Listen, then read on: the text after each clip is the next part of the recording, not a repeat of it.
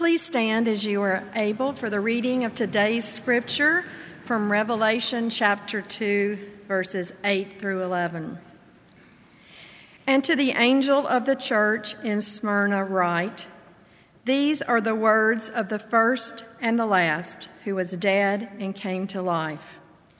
I know your affliction and your poverty, even though you are rich. I know the slander on the part of those who say that they are Jews and are not, but are a synagogue of Satan. Do not fear what you are about to suffer. Beware, the devil is about to throw some of you into prison so that you may be tested, and for 10 days you will have affliction. Be faithful unto death, and I will give you the crown of life. Let anyone who has an ear listen to what the Spirit is saying to the churches. Whoever conquers will not be harmed by the second death." This is the word of God for the people of God. Thanks be to God.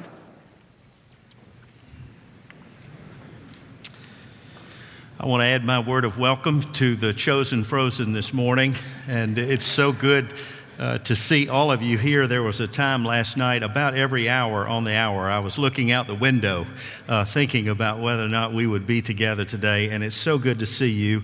I want to say a special word of thanks, and if you see them, say a special word of thanks to our maintenance crew for the good work. They were here very early, making sure that the walkways were clear, and we're always grateful to the good work that they do, the ministry that they do among us. And Allison, thank you for that priestly prayer. You're right about that affirmation of faith. That affirmation of faith, the social creed of the United Methodist Church, was written 33 years ago in 1986 in Nairobi, Kenya, where there was a gathering of the World Methodist Council. People came from all over the world. And as they worshiped and studied the Word and prayed together, they began to assemble this creed. By the way, it's in your hymn book, number 886. And I thought it was especially appropriate on this Martin Luther King Jr. holiday weekend for us to share in that together as we continue this series, which we're calling Defying Gravity, with this reading that Teresa has shared for us, a rather bizarre reading, as is Revelation as a whole. I want to remind you of a couple of things that we've talked about in this series to begin with, as we are now in our third week on the study of Revelation. Key points. First of all, the book of Revelation is not really a book. It's actually a letter. It's a pastoral letter, and it's apocalyptic in nature. Apocalyptic literature is crisis literature. It's crisis writing. What we know about this book is that it was written somewhere, perhaps around 95 in the Common Era, to disciples of Christ who were facing enormous pressure. Not in spite of their faith, but because of their faith in Christ. In fact, it is written by a pastor. Some believe this was the Apostle John, perhaps it was, or a prophet named John, who is himself in crisis, facing his last days, incarcerated on an island out in the middle of the Aegean Sea, 40 miles from the coast of western Turkey. And he himself is in crisis because of his preaching, because of his witness for Christ. I was reading recently that is still the case in many places today, and you're aware of that. David Curry, who is the president and CEO of Open Doors, a ministry that reaches out to Christians who are struggling with persecution, recently said at a meeting of the National Press Club that no less than 215 million Christians today are facing harassment, persecution of some form because of their faith. And then he named the top 50 countries in the world where it was most dangerous to worship Jesus. Of course, the top of the list was North Korea, and many others within the top 10 were in the Middle East. And by the way, we're remembering, especially in our prayers, our team that's in Beirut, that's coming back from Beirut. They're ministering with people in Lebanon to 1.25 million Syrian refugees who are in that area. And we, as the global church, are part of this Brentwood initiative, this Middle East initiative. But this is crisis literature, and so when you read Revelation, you need to understand that this is writing in the midst of a crisis. Secondly, this letter is a reminder to believers who are struggling that the risen Christ is not oblivious to their need. That the triumphant Christ is not indifferent, does not disregard, God is not unaware, He knows our plight. And that in spite of all evidence to the contrary, God is still on the throne.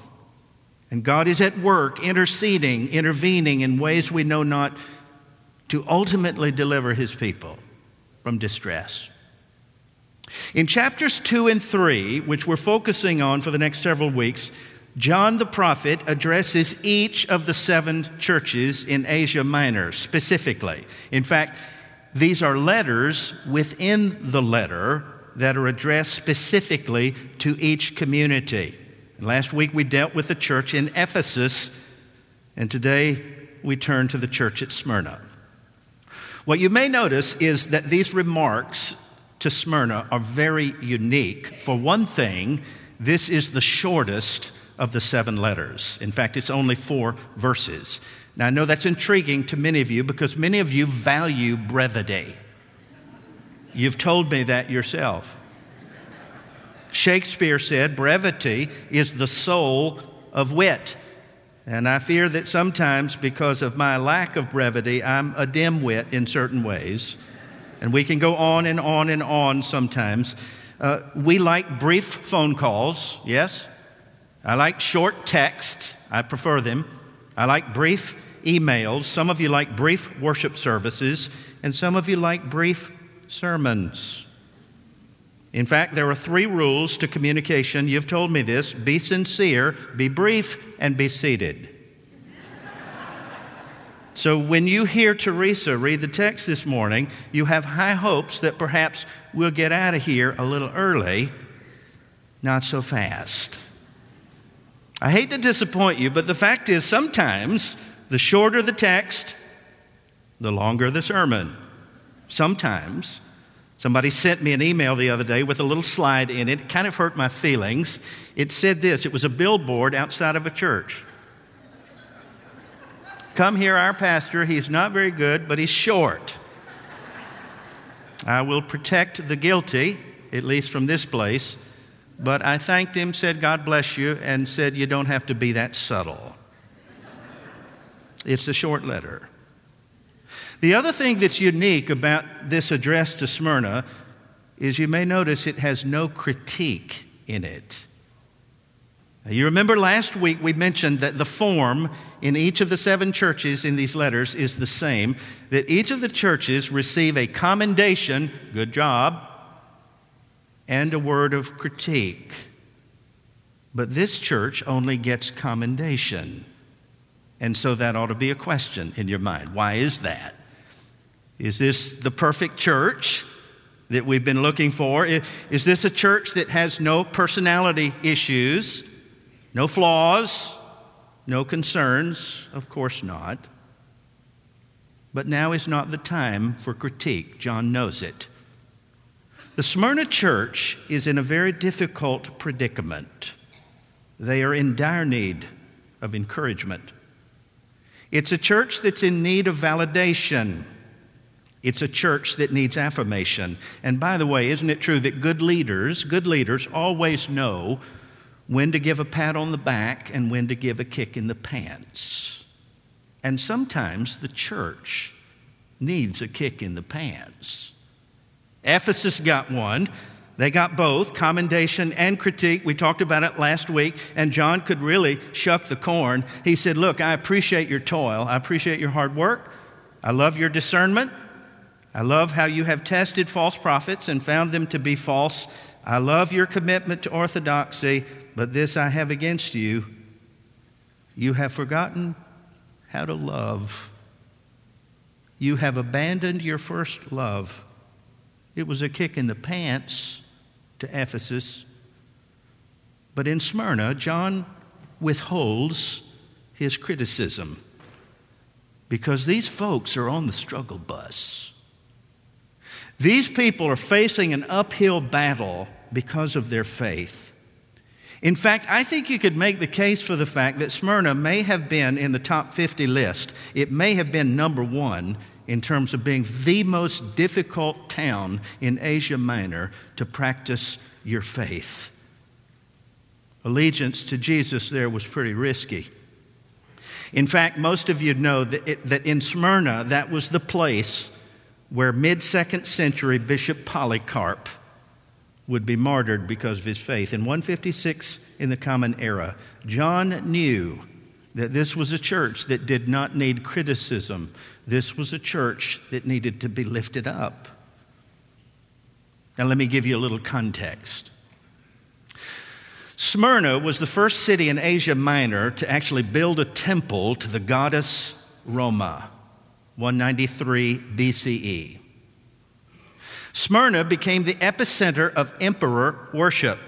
In fact, they had a deep allegiance to Rome, so that when the national anthem was played there, if you dissed the Roman eagle, it was a capital crime, punishable by death. Furthermore, at the time that this letter was written, Domitian was the ruler. He was the emperor in Rome, and he, through legislation, demanded to be worshiped. In fact, Caesar worship became the law, and this was a problem for Christians. It still is. It's interesting to me that the original confession of faith in the first century was not the Apostles' Creed. That was 4th century, 105 words. But in the first century church, in the early church, 3 words, the original confession of faith: Jesus is Lord.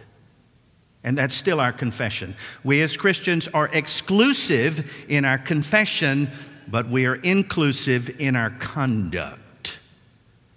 But to say Jesus is Lord in Smyrna, you better watch your back. To say Jesus is Lord is to say that Caesar is not. And in Smyrna, I can tell you, the soldiers didn't look the other way when you refused to bow the knee. I'm telling you, it was a tough place to be a Christian.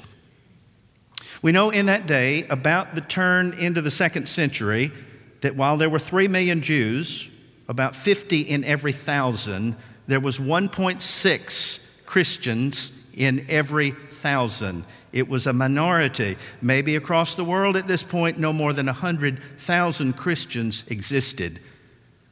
But the governmental authorities saw them as troublemaking, and so there were people in Smyrna, if you can believe it, who were actually boycotting Christian businesses.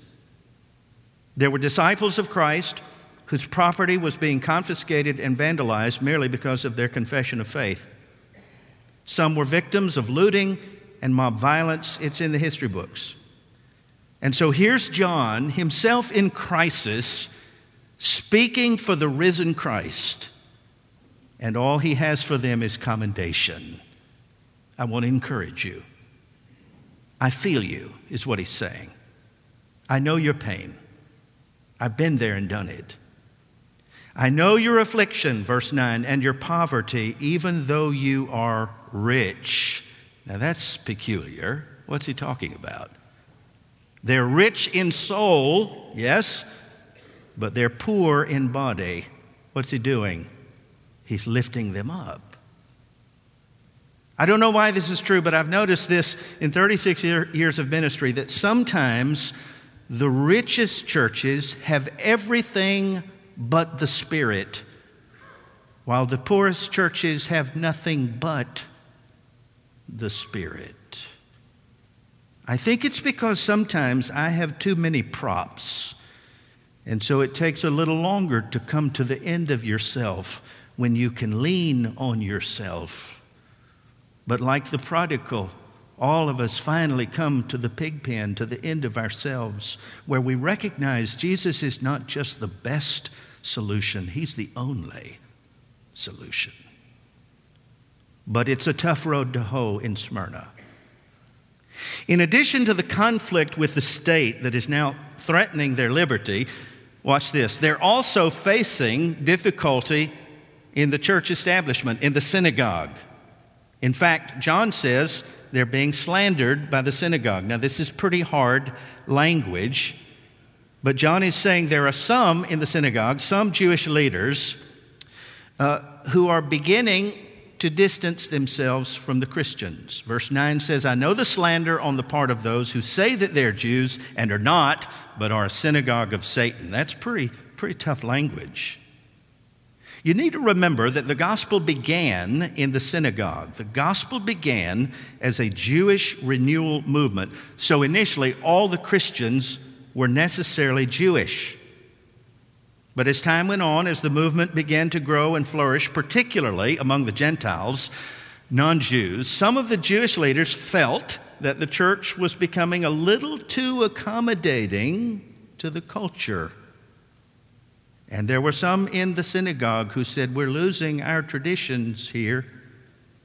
There were also many who could not accept a Galilean peasant who died a criminal's death to be the Messiah.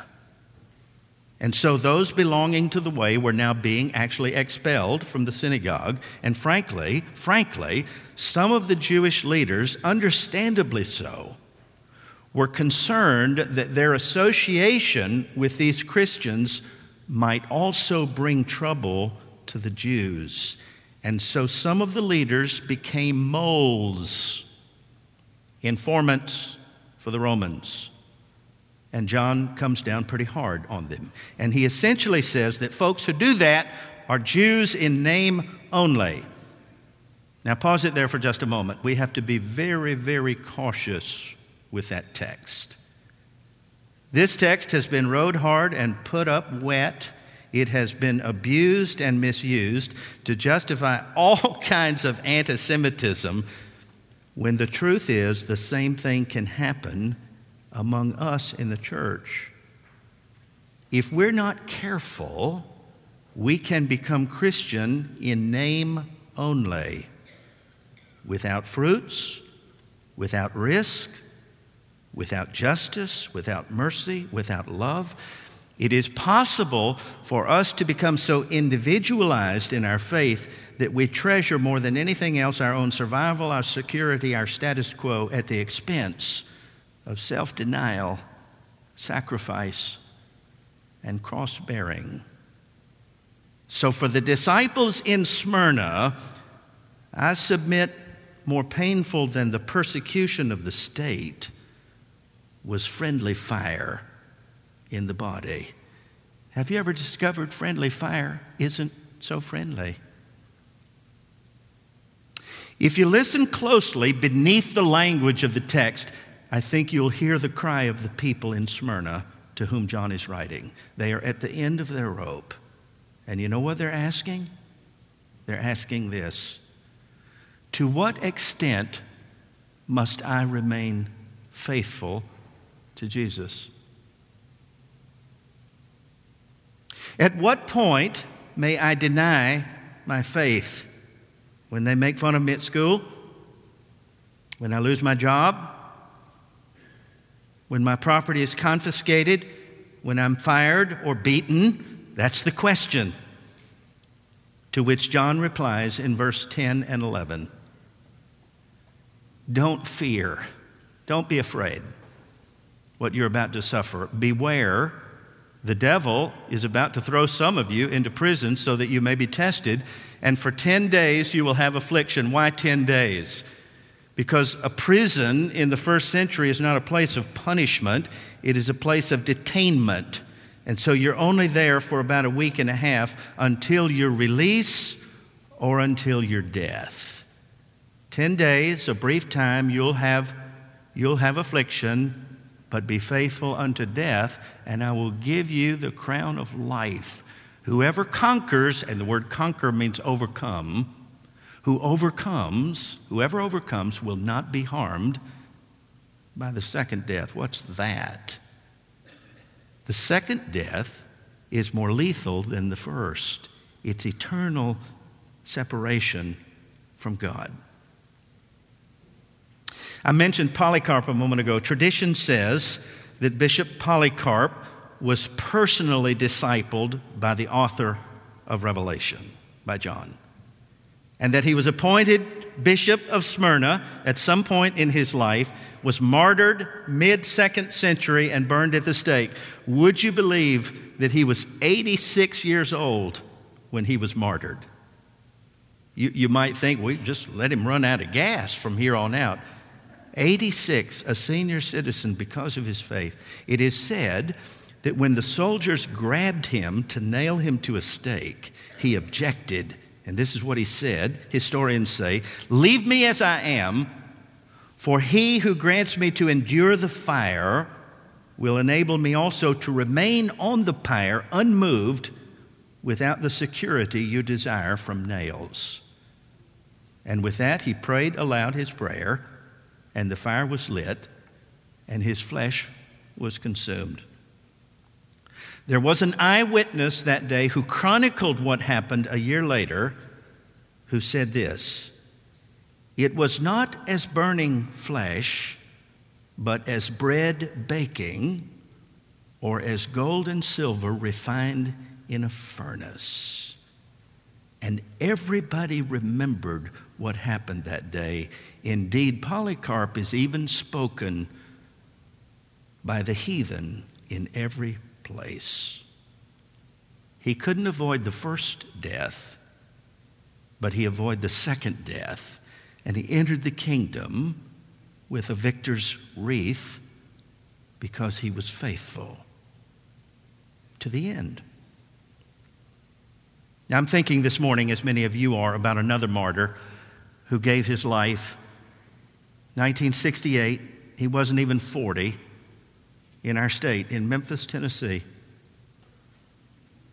As a young adult, when I was a student at Emory University in Atlanta, I had the privilege of taking a class at Martin Luther King's church, his home church, Ebenezer Baptist. Dr. Joe Roberts was the pastor at that time, and I took preaching from Dr. Joe Roberts. I would often go a little early to class because I just wanted to walk around in that old sanctuary and see that pulpit where Dr. King Sr. thundered away for years, and Martin Luther Jr. also. I'd sometimes go in there and just have a few moments to myself, and then I'd see that organ where his mother was playing when she was gunned down by a man who came in during worship. It's hard to think of a family who has suffered any greater for their faith than the King family. You can still feel his influence on Auburn Avenue. On Tuesday, this past Tuesday, January 15th, he would have been 90 years old. He was born the same year that my father was born. And so I got up early on Tuesday morning, as is my custom, and I reread his letter from a Birmingham jail. You remember what had happened. He went to Birmingham in the spring of 1963 to protest exclusion at the lunch counters, and they jailed him for disturbing the peace. And some of his friends, some of his ministerial colleagues, wrote an article in the paper the next day saying that Dr. King's protest was untimely and that he was something of an extremist. Boy, talk about friendly fire. He spent 11 days in a jail cell. Some of his friends said they had not seen him that depressed. He didn't know if and when he would leave. And during his incarceration, he wrote a letter. It's apocalyptic. It's crisis writing. Now, it's anything but brief. I'm not going to read the whole thing. It's 23 pages, although I'm tempted. I want to read this excerpt in which he addresses his colleagues about the charge of extremism. Listen to this. "I was initially disappointed at being categorized as an extremist, but as I continued to think about the matter, I gradually gained a measure of satisfaction for the label. Was not Jesus an extremist for love? Love your enemies, bless them who curse you, do good to those who hate you, and pray for those who despitefully use you and persecute you. Was not Amos an extremist for justice who said, "Let justice roll down like waters and righteousness like an ever-flowing stream"? Was not Paul an extremist for the gospel? "I bear in my body the marks of the Lord Jesus"? Was not Martin Luther an extremist? "Here I stand, I cannot do otherwise, so help me God"? Was John Bunyan not an extremist? "I'll stay in jail to the end of my days before I make a butchery of my conscience"? Was Abraham Lincoln not an extremist? "This nation cannot survive half slave and half free"? And Thomas Jefferson? "We hold these truths to be self-evident, that all people are created equal." So, writes Dr. King, the question is not whether we will be extremists, but what kind of extremists will we be? Will we be extremists for hate or for love? Will we be extremists for the preservation of injustice or the extension of justice? And then he concludes with this: remember, brothers, in that dramatic scene on Calvary's Hill that 3 men were crucified. We must never forget that all 3 were crucified for the same crime, the crime of extremism. 2 were extremists for immorality and thus fell below their environment. But the one in the middle was an extremist for love and truth and goodness, and he transcended his environment. Perhaps, he writes, the South, the nation, and the world are in dire need of creative extremists. And then he apologized for the lengthy letter signed Martin Luther King Jr. On April the 4th, 1968, 39, he was cut down by an assassin's bullet. And oddly, ironically, his funeral the next week, you know what week it was? It was Holy Week. Martin could not avoid the first death, but there is a death greater than the martyr's pyre. There is a death greater than an assassin's bullet. There is a death greater than thorns and nails. And that is the spiritual death of being separated from God. Every one of us someday is going to wear a shroud. But for those who overcome, John says there's a victor's wreath. It's all about faithfulness. To what extent must I remain faithful? What kind of extremist will you be? When you can see the end from the beginning, Paul says you can endure all things through Christ, who is your strength. Let those who have ears to hear, hear.